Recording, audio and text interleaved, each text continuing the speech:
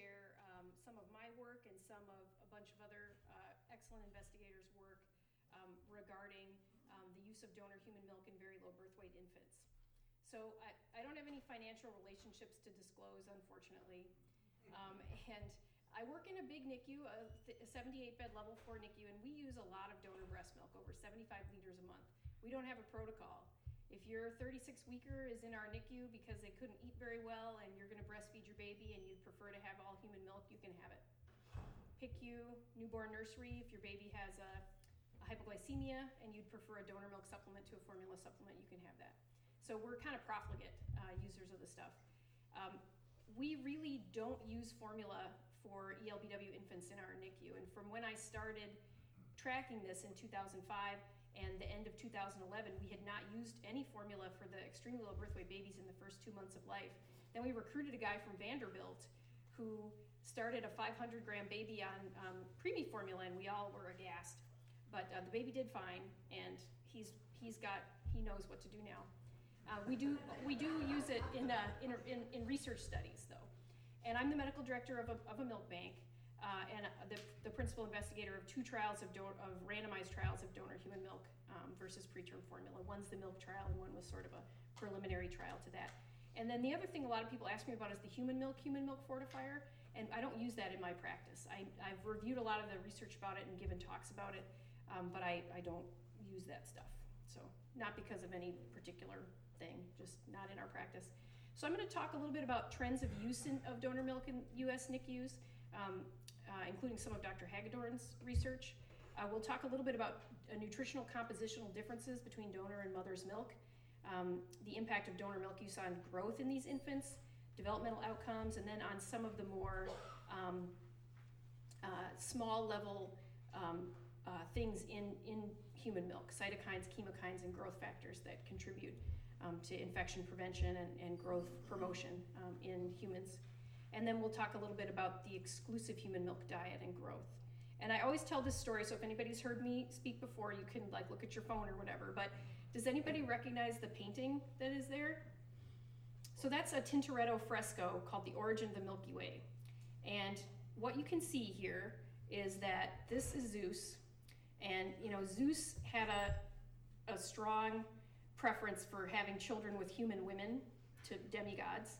Hera, his wife, was really not a fan of this practice, but he tried to convince Hera to nurse Hercules to make him stronger, that if he got Hera's milk, he'd be stronger. And she said, "Oh, you're crazy."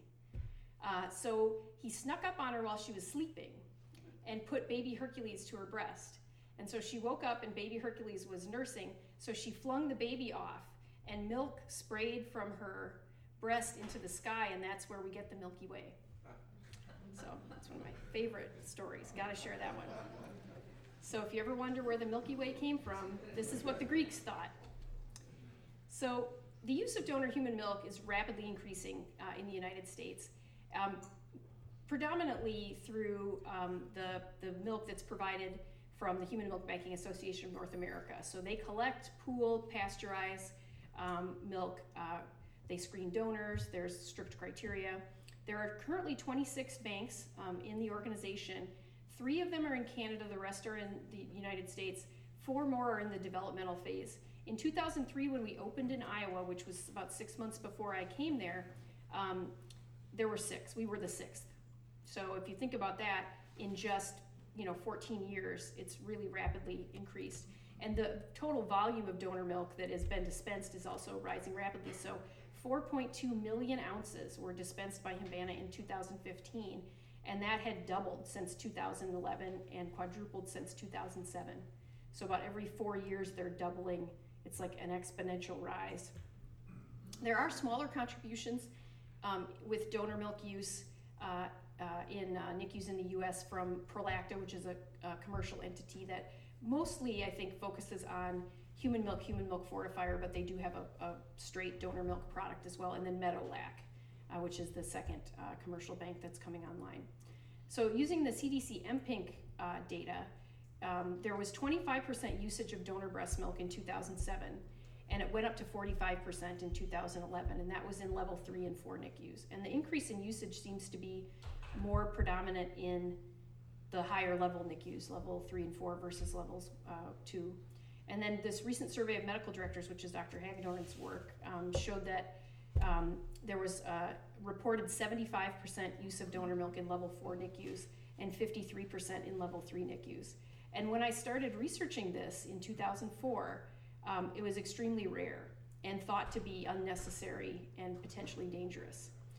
But now it's become more or less a standard of care type intervention. But the thing I think and I think that's good, but I think we need to be aware of differences between donor human milk and maternal milk for these small babies, because they're different. And I think if we don't recognize those differences, we might not be providing our babies with the best possible nutrition. And there's the other thing that is kind of heretical for me to say, but we have a gigantic body of evidence that there are multiple different health outcome benefits when you use maternal human milk in a very low birth weight and extremely low birth weight infants compared to infant formula preparations. But the body of evidence supporting donor milk is just not as broad and not as rigorous. And this was true in 2004, and this is still true now. Although there has been some work ongoing during that time, I think that the data are still a little bit underwhelming, so the story is not completely told. And then the picture there are some very famous donor milk recipients from Ontario. Does anybody know who those people are? Yep, those are the Dion quintuplets and their poor mother. And these were 32-week babies that weighed between 750 and 1250 grams in 1932, born in rural Ontario. And they decided when they were all alive 12 hours after they were born that they should probably give them some food. So they started with sugar water. There's like a lot of the physician that took care of them has extensive documentation. And to save these babies, what they did was they got milk from women in Toronto and shipped it frozen by rail, 5 to 8,000 ounces over several months to where these babies were living.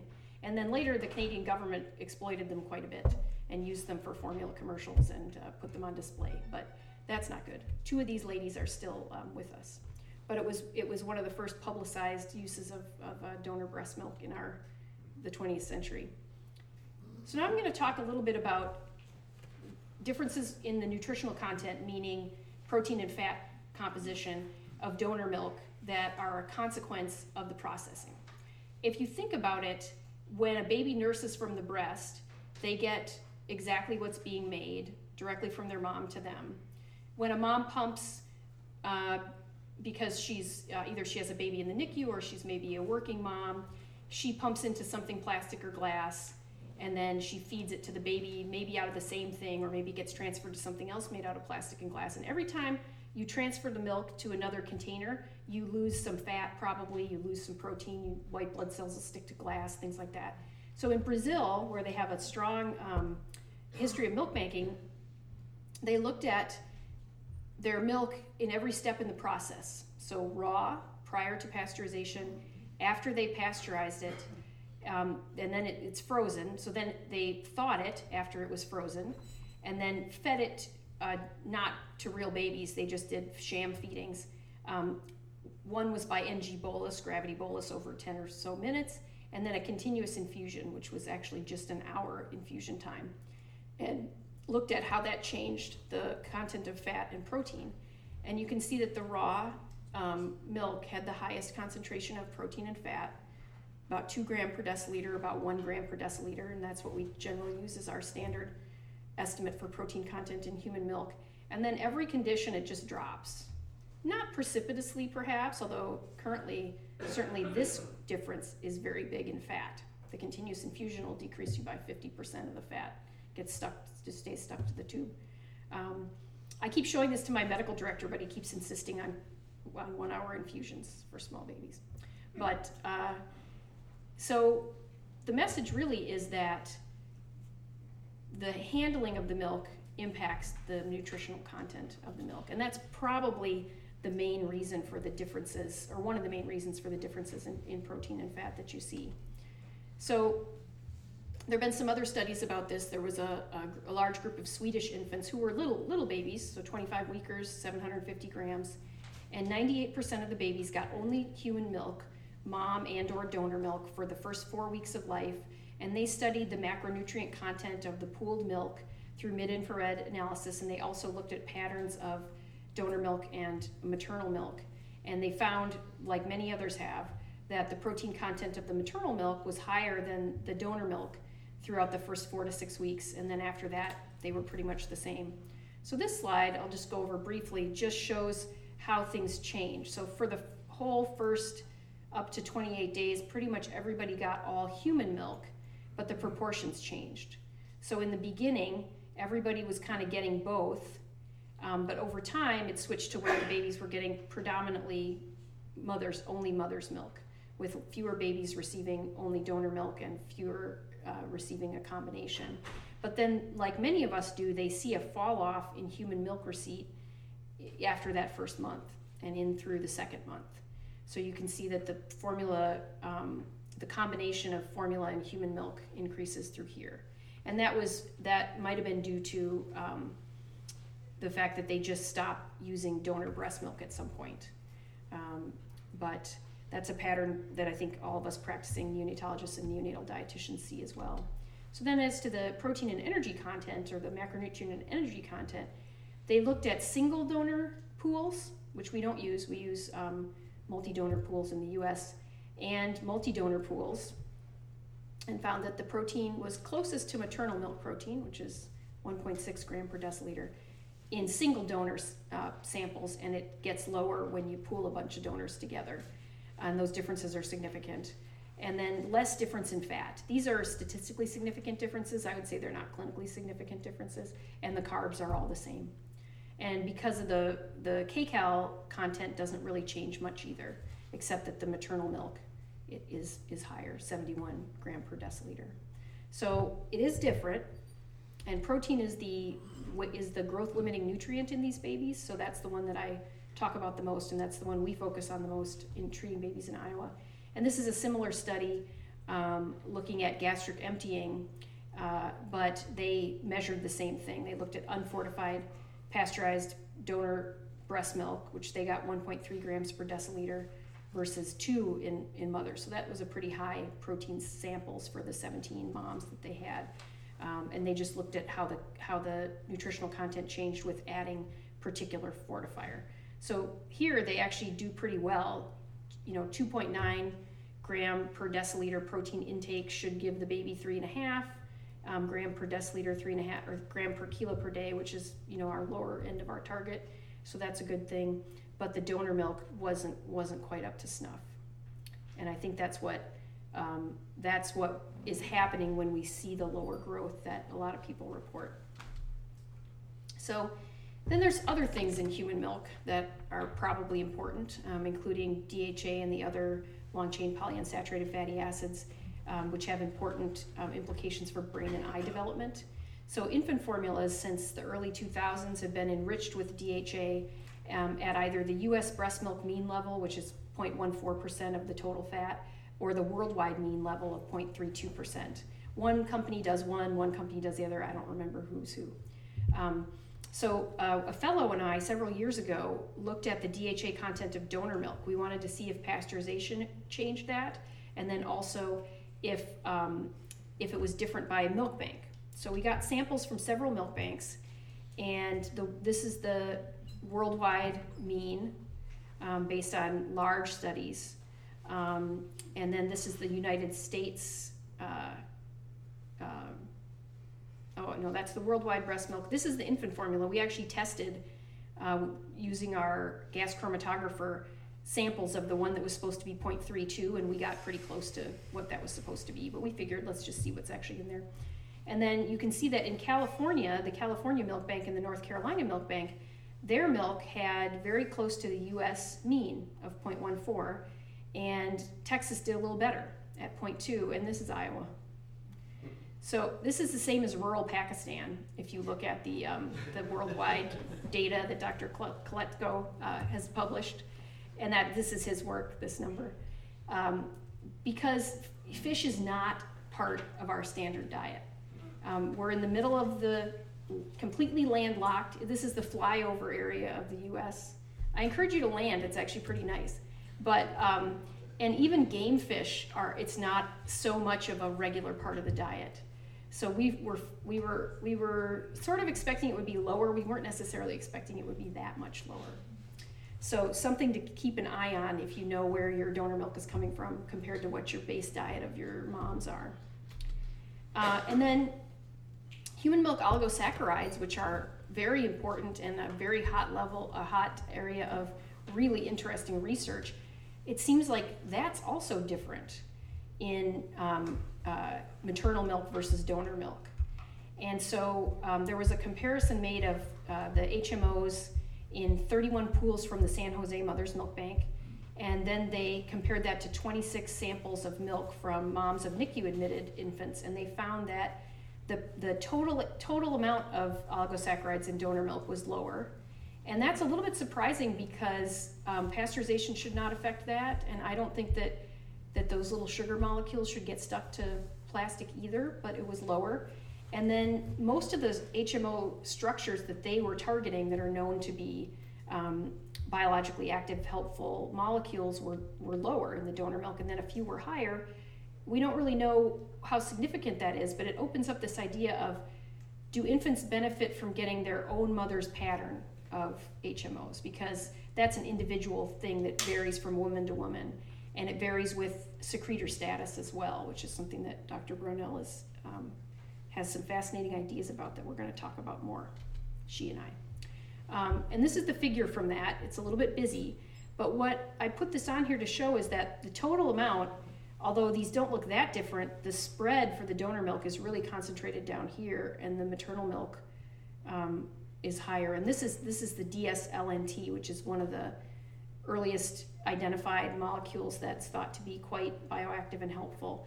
But you can see that, this guy's higher. What does that mean?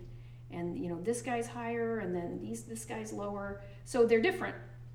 And I think that's important. We don't know why or if that had what implications that might have, but I think it deserves further investigation. And then the cytokines and chemokines that are present in milk also differ. And this makes sense due to both the timing of the milk that's donated typically, and then our handling. So we hold or pasteurize the milk, we heat it up to 60 degrees Celsius for 30 minutes, and that will denature some proteins. So all these cytokines, chemokines, growth factors, secretory IgA, all that stuff is protein. Some of it gets inactivated. And the milk that moms are donating to us are typically milk that's being produced between 3 and 9 months after the baby's born. It seems like a lot of times right around 3 months, moms realize, whoa, I have a freezer full of milk that I don't think I'm going to be able to get to because I'm doing well. It tends to be the moms that do very well. So this study, they looked at levels of growth factors, cytokines, and chemokines every week for pooled samples that they got from moms of 45 NICU babies. So they pooled a week's worth of milk and tested that. And then they looked at contemporaneous pools of pasteurized donor milk that were being used in the same unit dispensed from their local milk bank. And the babies that we're talking about are sort of like, medium-sized preemies to my understanding anyway. But I take care of all the little ones all the time, so I think these guys are pretty big. But the levels of these things in the donor milk were more like the milk of the preterm moms at 6 weeks. So these are the preterm mom samples here. And we have IL-10, IL-4, IL-6, and tumor necrosis factor alpha. And you can see that levels are quite high early after birth, after the mom delivers. They fall after that. That's because the breast is really stupid here. It lets all sorts of things through that it won't let through later. The gap junctions aren't really mature, and you get and that's evolutionarily helpful. So then as time goes by, the levels go down, but the donor milk really, particularly for IL-10, is nowhere close to any of the checkered boxes for the mom's milk, and the same thing for IL-4. So if those components and the ratio of those components to one another have important implications for immune function and infection mediation, it's different. Nobody knows what that means, but it might mean that you have too much of some pro-inflammatory and not enough of some anti-inflammatory cytokines. So there's been some concern and lots of ongoing research about that. So then if you get down to, okay, all that sciencey stuff about what's in there, one of the big things that we want to assure is that we can grow babies with this, because stunting of growth causes poor neurodevelopmental outcomes and causes probably lifelong implications for metabolic syndrome. So the whole goal is we got to make the babies big. And there really haven't been a lot of targeted growth studies. So the first study that Richard Chandler published in 2005, where he randomized babies to donor milk or formula for any milk their mom didn't have, and followed them out through about hospital discharge, found that the rate of weight gain during their study period, which was not the whole hospitalization, which is why these numbers seem pretty good, was lower. So the mom's milk babies grew the best, the formula babies grew the second best, and the donor milk babies had the slowest growth. Head circumference and length were similar for the donor milk and preterm formula, so it was mostly a weight effect. So we tend to try to console ourselves a little bit and figure that if their heads weren't smaller, maybe their brains are okay and it's not a big deal, but I think it's probably something that we shouldn't tolerate if we don't have to. And then I did a growth study of babies at the beginning of our milk bank usage, because I wanted some formula babies. And so to get formula babies, I had to go back to 2003. And so I looked at all of our babies that we had that were less than 1250 at birth, and who we got when they were 24 hours old or less. So babies that, however they grew, it was our fault or our accomplishment rather than transferred. We get a lot of late transfers for complications from other units. So we had 171 babies, and then we calculated how much human milk they got in their diet, and then how much of that was donor or human milk. And so these were 27-week babies, a little bit under a kilo, AGA at birth. So their birth weight Z-score was minus 0.4, so less than 1 standard deviation under the mean. We fed them relatively early on day 2. Now we're more like day 1. It took us a long time to fortify their milk, based on our current practice anyway. And then they had their central lines, their TPN, for about 3 weeks. And you can see that most of the babies got mostly human milk. So there were only 10% of the babies that got less than 25% human milk. 18% got between a quarter and a half. And then there was 72% that got more than half human milk. The neck rate was low. It's always been low at Iowa. And then we had relatively typical rates of some other morbidities of prematurity. And the babies stayed kind of a typical amount for kids that premature. So when you look at, the thing that I used was the change in the weight Z-score from birth to discharge, because if you maintain the uterine growth rate, the Z-score should stay flat. It never stays perfectly flat. But in the 90s and the early 2000s, it was reported that 80% of infants in the neonatal research network were going home, were having 36-week Z-scores that were -2. And so that was a call to action to really work on our nutrition. So I wanted to see how we were doing here. And down here you have all the babies, which is this line here. Everybody went down. The babies who got the least amount of human milk, which means the most formula, were down here. And then, these two lines down here are the ones who got at least half. And so you can see they both go down, and greater than 75% seems to go down a little more. The changes aren't statistically significant, but it certainly seems to be going down. And then when we separated out the babies who got more than 75% human milk, and it was mostly more than 90%. We had I think there were 3 between 75 and 90. You can see that those who had mixed maternal and donor milk had the least fall off, and they were the babies that got more formula. And then the most fall off was in the babies who got mostly donor breast milk. And once again, this is not a statistically significant change, but the sample size is low. And so I would argue that that's something that we need to pay attention to. What we did find, though, which was good, was that our infants that were AGA at birth were generally AGA at discharge, but they'd lost half a standard deviation or so. And the SGA babies generally stayed SGA, so we didn't have a really high success rate in getting them back up. So that, I think, raises the issue that you need to pay attention to this. And this is the same group of babies, so you can see that their discharge weights were 2 to 3 kilos, and their discharge weight z-scores, where their birth weight, the birth z-score was minus 0.4, are lower. So, and lowest in here and least low there. And then the proportion of infants that were SGA at discharge was also different, and seems to think that there's a potential issue with these babies. We wanted to look at what level of human milk fortification we were using, because a lot of people think, oh, fortified human milk, you go to your 24 kcal, your 4 packets of whichever human milk fortifier product you're using, and then that's what you do. And then if that doesn't work, then you switch them to formula, or you just say, well, that's how kids grow when they're on human milk. But just like here, where they do a lot of additional fortification, we found that really these kids almost always, this is 87% of the babies, got milk that was at least 27 kcal. And the way that we do that is additional human milk fortifier at that time, and still. So 6 packets per 100. And then this is this recipe that includes term formula concentrate and a single protein modular, which at the time would have been Beneprotein and now would be a liquid modifier. And the mother's milk kids, still the vast majority of those kids got much higher calorie milk than you would think of when you think of standard, fortified milk. And then the change in the weight z-score from birth to discharge, the donor milk babies lost almost a whole standard deviation, whereas the other babies were more like half. And this is pretty good, honestly, if you look at other studies. So I think we need to be concerned about this potential issue with growth.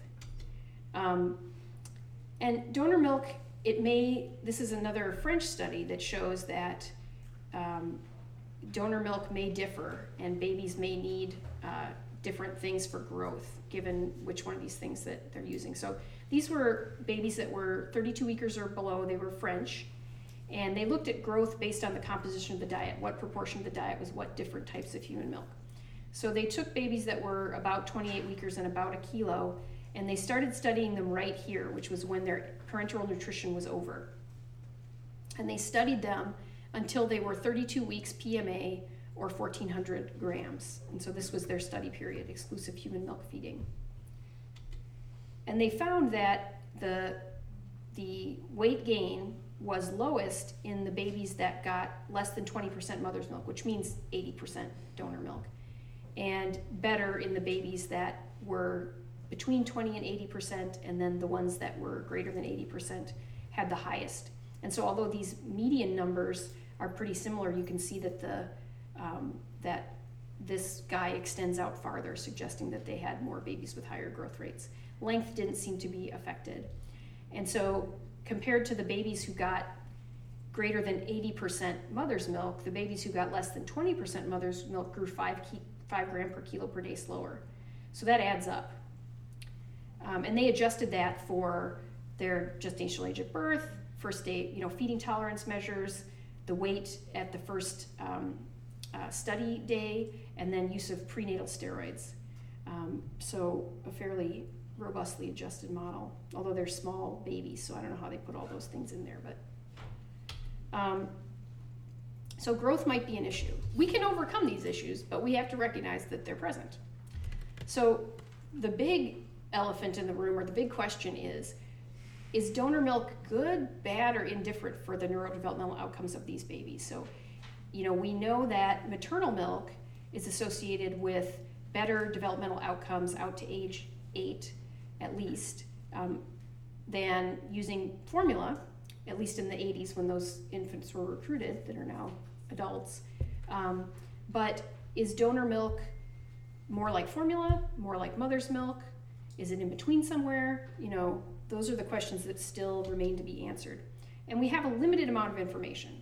So this is a very small group of babies that I was able to find who had been in an inhaled nitric oxide trial at Iowa in the mid-2000s, so we had Bailey scores on them.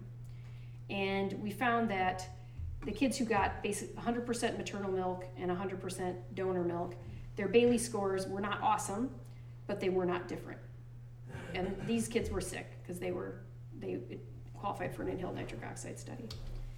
So then recently, there's a group from Tufts that has a study that I think should be published soon. I've reviewed it for publication twice, so I'm hoping this next journal will take it. But they did a retrospective cohort study that I think took place around the time they started to institute donor breast milk in their unit. So they separated them out into mostly donor milk, which was greater than 50%, or all formula. And it looks like it's a convenient sample, and there's some matching, but because it was only an abstract, how that was done isn't published or available yet. So they had 27, 29, and 25 babies. Their follow-up rate wasn't great. It was 65% at age 2, but this was done retrospectively. So all that data was available when they started. And they found a dramatic difference in growth, very much more poor growth, and very much lower Bailey scores. And this is the only group that's reported this kind of difference. So you can see that their babies who got the Baileys in the donor milk group have Bailey scores that are all in the impaired range and very much lower than infants who got either maternal milk, preemie formula, or maternal milk.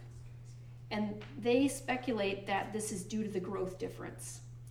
It's hard to know because I think that the indications for using donor milk, the babies that got donor milk versus the babies that got mother's milk, might be babies that differ in other ways. Maybe they were sicker, different educational backgrounds of their families, who knows. But it was compelling. It's quite a difference. And I think it highlights the importance of continuing to finish out and publish the randomized trials that are being done. So there's 3 randomized prospective blinded trials of donor milk looking at developmental outcomes at age 2-ish, adjusted 22 to 26 months. And that is the Domino trial, which was published on Election Day this year, and a trial that I did that should be published in the next couple of months, and then the milk trial, which is my big trial that I don't know when we're going to finish, but we're making good progress. So the Domino trial, they studied Deborah O'Connor and Sharon Unger. They recruited 363 very low birth weight babies in Ontario, mostly in the greater Toronto metro area. And this was a pragmatic study. They asked all the moms, if you don't have enough milk, could we randomize your baby to donor milk or formula?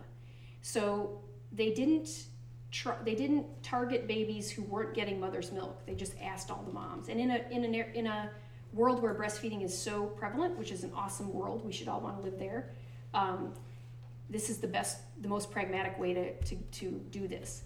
So what they found was that 28% of the babies they randomized only got their mom's milk throughout the whole thing. And then the proportion of milk fed as study diet to the babies who actually got study diet was only about 60%. So this study really ended up looking at when you supplement maternal milk with donor milk or formula, is there a neurodevelopmental difference at age 2? And they also used they didn't use general use donor milk, which is something that's not well highlighted in the paper, but I think is important. They got milk from donors who were less than 3 months postpartum and at least 20 kcals per ounce tested by the analyzer at the Mother's Milk Bank of Ohio. So it all came from one bank, and it was kind of, supposed to be better than average donor milk. And what they found was that there was no difference in the Bailey scores. So it's like an IQ score. 100 is average. We don't worry until it gets less than 85, and we really worry if it's less than 70. So in the donor milk group, the cognitive outcome subscale, which was their primary outcome, was about 93 in the donor milk kids and 95 in the formula kids, and no difference in either a model that adjusted for center and sex, or a model that adjusted for a million different covariates. So mom's degree, percentage of total feeds for each infant, all these recruitment center, birth weight group, maternal education. So a lot of different things, no difference really. Motor and language were secondary outcomes. And then they split them into these two groups, which we as neonatologists are common outcome groups used for research, which is a score of less than 85 on one of these tests, and a score of less than 70. And the less than 70 kids have significant impairment typically. The kids that are around 85 often function within the normal spectrum of school and that sort of thing. But they found, interestingly, that the babies that got donor milk had a little bit higher incidence of having this moderate impairment, but no difference in the severe impairment. So this is one of many analyses done as a secondary hypothesis generating sort of thing. So I don't think you have to look at that and say, oh, well, clearly donor milk, was bad for their cognitive outcomes. But I think it's something to pay attention to for future studies. So no difference in the risk of the significant impairment. And then they did other outcomes, which I think are important as we start using this all the time for safety. So growth was very similar, and both groups lost about half a standard deviation z-score, which isn't too bad. And then for NEC, they found that the formula group incidence of NEC was 6.6%, and the donor breast milk group was 1.7%, and that was a significant difference. And that the study was not powered to detect a difference in NEC. It's a secondary outcome, but I think it's interesting because human milk is one of the things that we feel especially maternal milk, is a good preventative strategy for the prevention of NEC. And I don't know any neonatologist that doesn't hate NEC more than just about any other disease, because you can't predict it and it's awful when it happens. So this is interesting. It deserves future study. So I wrote an editorial for this that was published with the thing, if you want to read it, that just explains the same stuff I just told you. But once again, we just need to keep working on this. And then the Dutch tried to look at if early donor milk exposure or exclusive human milk exposure versus formula would improve death and infection outcomes. And they found that most of the kids got pretty much all maternal milk, but for that small supplement, it didn't seem to matter. So the bad outcome occurred in 44% of the babies fed preemie formula and 42% of the babies fed donor milk. So then I did a randomized trial that's actually pretty much the same as the Domino trial. Deb O'Connor and I had never met until we presented our results last year, but we're going to do an individual patient meta-analysis combining our data because the methods are so similar that I think it should be a nice, valid study. So I also used the same thing, the cognitive subscale on the Bayley Scales of Infant Development, 3rd edition, assuming that, hypothesizing that the babies that were randomized to the donor milk would have higher scores on that than the babies fed formula. And we had 2 NICUs involved, our NICU in Iowa City and a large level 3 in Des Moines, that's a pediatrics unit. And we took babies under 1,500. We took babies that were inborn or admitted by transport at less than 48 hours of age. Once again, it was our job to either mess them up or make them better. And then we wanted babies that only got maternal milk prior to randomization, and then they didn't have any really severe anomalies, and there had been no decision made to limit their therapy with the thought of them having a short life. So then we did donor human milk or preterm formula for all feeds when maternal milk was unavailable, and we did that with blinding. So we used the intention to treat principle for analysis, but we had our diets mixed by study personnel and delivered to the bedside in amber syringes. The nurses loved this study because they didn't have to mix the feeds themselves. And nobody tried to taste it or pour it out or anything. It was interesting, the nurses were like, well, we're gonna know what everybody's on. You just have to know that. And I was like, well, okay, just don't tell me. But I did a survey at one point to see if they really did know. And so we did a survey and we had the diet mixer, my research assistant, look at that with the code, and they were only right about 55% of the time. So they thought they would know from the residuals and the stools of the babies, but they didn't. So we gave them their study diet from randomization, which was within the first 7 days of life, to either full oral feeding, so PO, or 90 days. And then we did follow-up visits at 4, 9 to 12, and 18 to 22 months adjusted. And I'm just going to go through the developmental outcomes today. There's all sorts of growth and other things that we've done too. But we had growth measurements done at 18 to 22 months. We had a Bailey 3 done by our NICHD NRN Gold Standard Certified Examiner, so that was pretty cool, all the same person. I did the neurologic exams, and I'm the standard at Iowa for that. And then there's a questionnaire we did about medical service usage and rehospitalization. And we were all blinded to the study diet stuff. I didn't break the blind until I started the data analysis. Like, I actually did the preliminary data analysis and then broke the blind.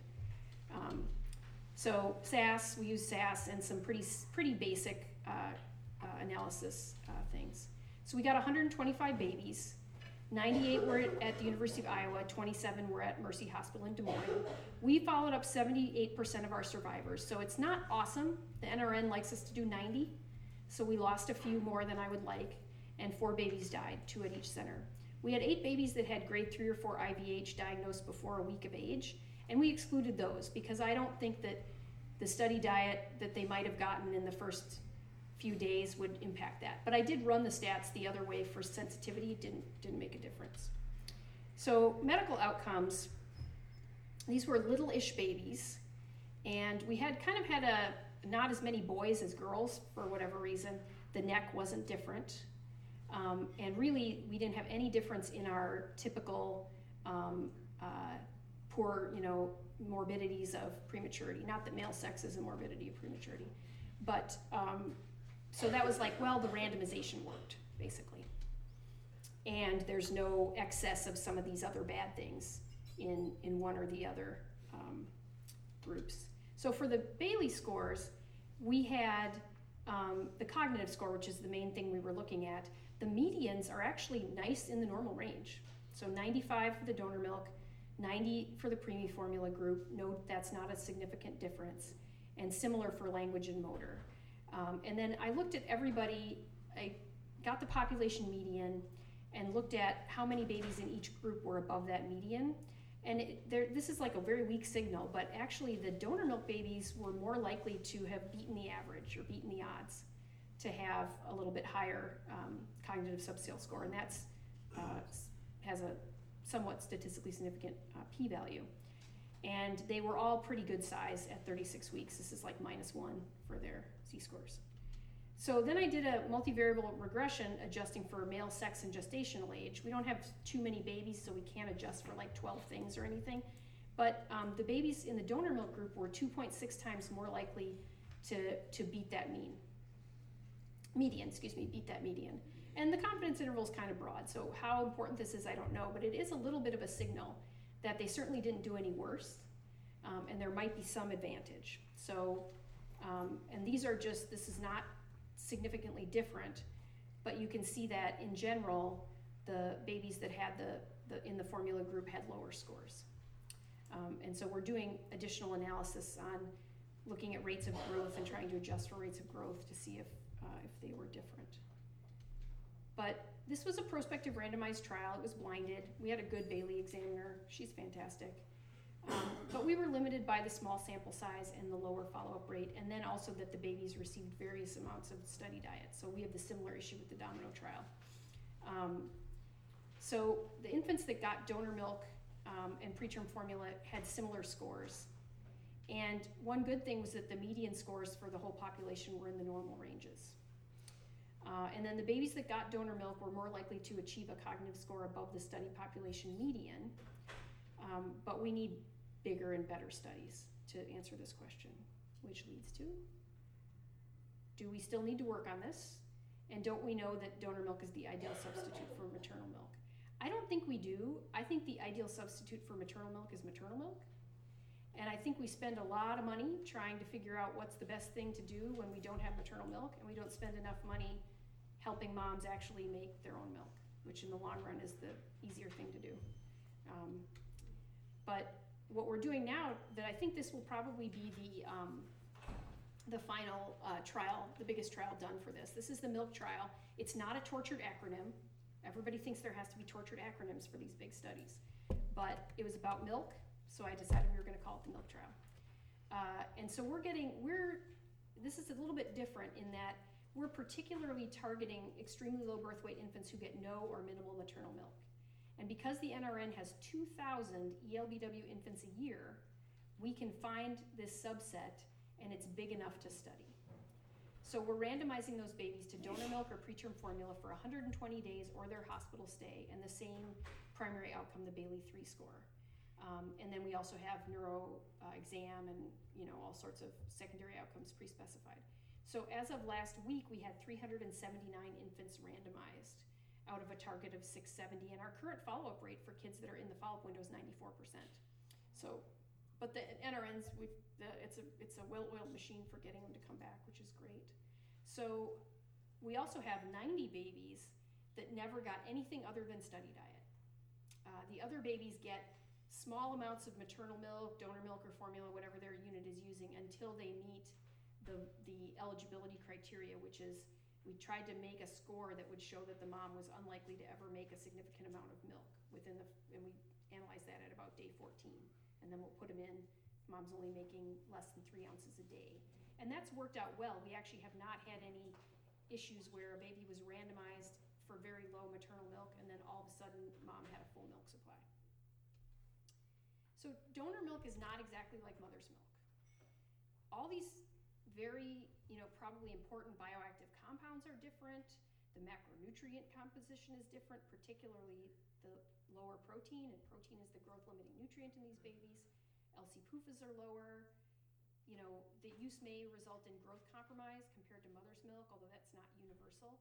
So we should probably consider donor milk as a separate diet from mother's milk, with the potential need for additional interventions. And so I encourage people to think of, we have babies on mom's milk, we have babies on formula, we have babies on donor milk, and they're 3 different things. But I think it can be used